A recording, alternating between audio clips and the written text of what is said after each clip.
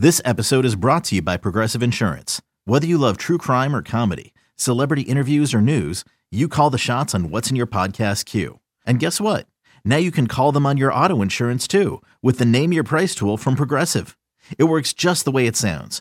You tell Progressive how much you want to pay for car insurance, and they'll show you coverage options that fit your budget. Get your quote today at Progressive.com to join the over 28 million drivers who trust Progressive. Progressive Casualty Insurance Company and Affiliates. Price and coverage match limited by state law. You could spend the weekend doing the same old whatever, or you could conquer the weekend in the all-new Hyundai Santa Fe. Visit HyundaiUSA.com for more details. Hyundai, there's joy in every journey. With threats to our nation waiting around every corner, adaptability is more important than ever. When conditions change without notice, quick strategic thinking is crucial. And with obstacles consistently impending, determination is essential in overcoming them. It's this willingness, decisiveness, and resilience that sets Marines apart. With our fighting spirit, we don't just fight battles, we win them. Marines are the constant our nation counts on to fight the unknown. And through adaptable problem solving, we do just that. Learn more at marines.com. Defensively, right? Because the offense was good, but the defense, I think, was great. So way before, before like the Chargers had done that last drive where, ticky-tacky, like, was Nwosu offsides? I don't think so. Was that a helmet-to-helmet hit on the defense? Not really. Fine. Have that touchdown. You didn't really earn it, but fine.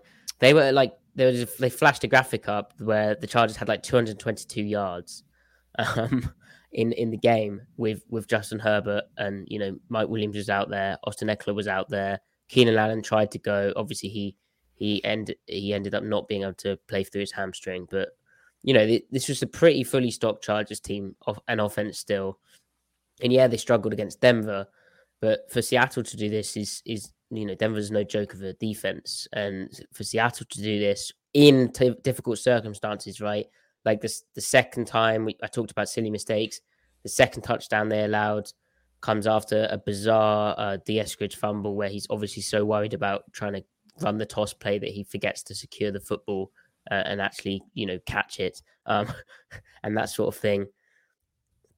The Chargers averaged 4.8 yards a play, which that includes the end of the thing, which that would I think be on course for best defense in the league if you extrapolated that to the whole season, like better than any defense. That's really, really good numbers. Obviously they picked off Herbert once, so Griff, I'm very excited to dig into the defensive film. And also I'd be remiss not to mention the fourth down efficiency numbers as well, where the Chargers went for it 3 times and got 1.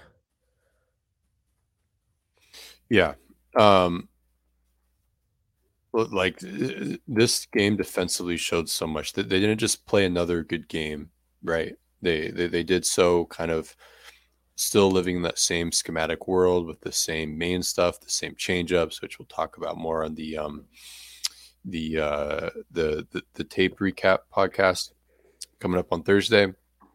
But like we're seeing the stalwarts, like your core Jordan Brooks and Diggs and stuff doing their thing, making plays, being who you want them to be. You've got the rookies, Tariq Woolen and Kobe Bryant, keep making plays. I mean, again, they're not perfect, they're still growing, but they're making plays, playing their rules, which is really important too, especially in zone. And then they're really hammering out when to use who in what situations between Cody Barton and Ryan Neal and Josh Jones. And those 3 guys are giving them pretty much everything they could want them to be. And then like also because there's skill set overlap, strong safety and linebacker, right?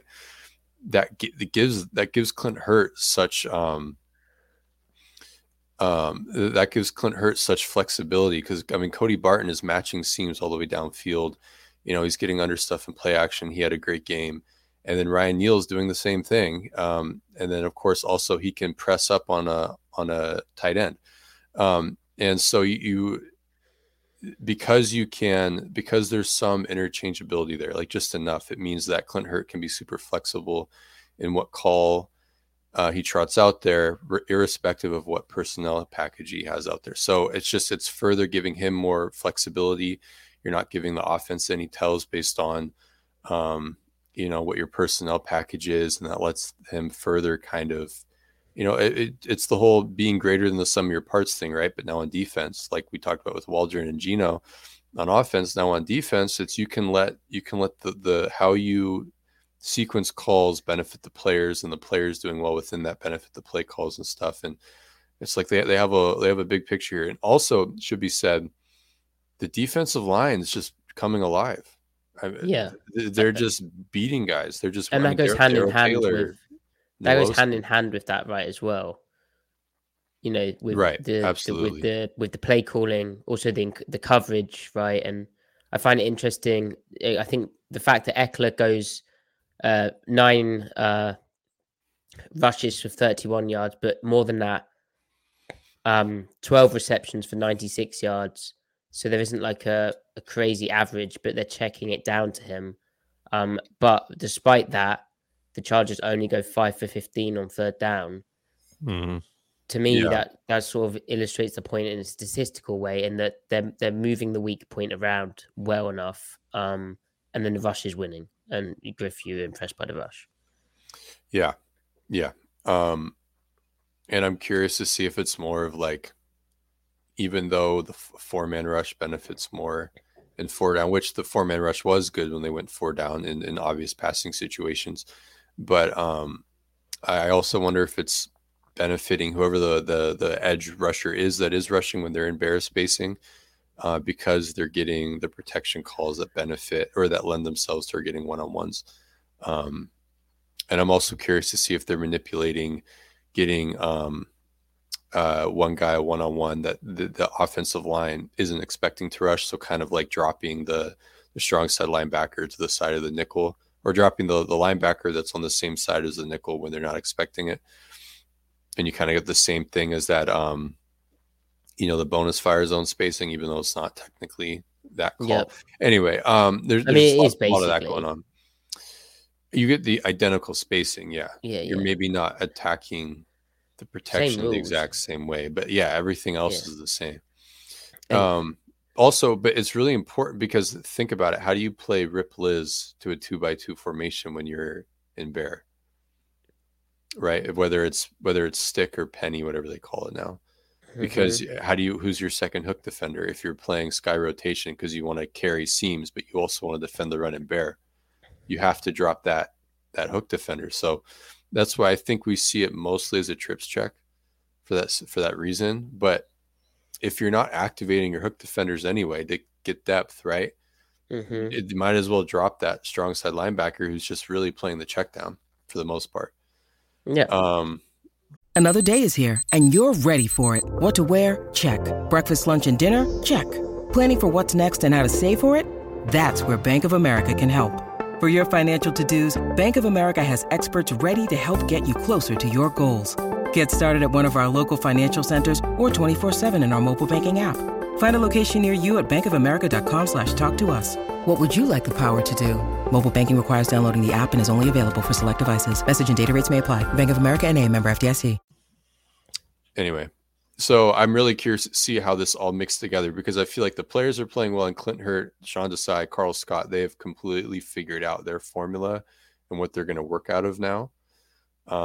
They did sprinkle in a bit more even down on earlier downs, which I think was probably they were playing with a bit of a lead, but also Herbert dropped back 51 times, completing 33 passes. So also, is Brian Mona just a pass rusher now? Like, what's happened the last? That's so random. I think it's in part because the bear front gives him one-on-ones. He's not doing the job of the nose tackle in the 4-man rush where you just want to soak up a center and a guard, right? So other people, he's getting a one-on-one with the center, and he's just bull rushing the crap out of him. Yeah, 2 weeks in a row. So that's pretty cool. Right. Yeah, he's just moving dudes. What do you think of the straight moving dudes? It was fantastic today. I mean, you mentioned it, the 5 for 15 on third downs. That's huge. And on top of that, the 1 for 3 on fourth downs. I mean, that's the ball game right there. Did we mention Mike Jackson yet? Did either one of you mention Mike Jackson? He had a great game today as well. Obviously had the drop pick that would have been game over right there. But overall, he had some really nice reps, some really big reps today. Ryan Neal, as 509 Adventures mentioned in the comments, was just all over the place today. He was fantastic. Like they have to Griff's point, it just seems like they have a good mix now. They've kind of found their groove and how they want to use personnel, and it's just really, really working for them.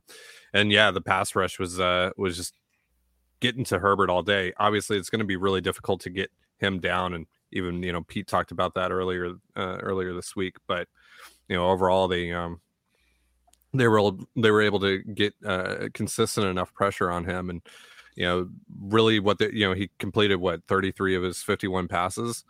But most of those, and you can see it in the yardage and everything, it's just little dink and dunk shots. They're limiting stuff. They're getting to the ball too, and the tackling is not as much of an issue now. That's the big thing too, right? Is like they're actually making tackles now. They're not allowing extra yardage that shouldn't be there overall. There was a couple of missed tackles today in open field situations, but you can excuse that. Overall, though, they've gotten that handled, and now that they're getting back to the basics, just schematically, it's just really working for them, and the personnel that they're using right now is just matching up very well. And so you got to feel really confident about this. Obviously, the Chargers right now, they're banged up, including Herbert, and they're kind of just in hell right now overall as a team. But, I think this is something that can be sustained. And like you said earlier, Griff, if this is, at worst, they're at least, they're serviceable as a defense right now. That's good enough to win ball games with the way that this offense is playing right now. So here's a juicy number. The Seahawks' time of possession was 33 minutes, 57 seconds.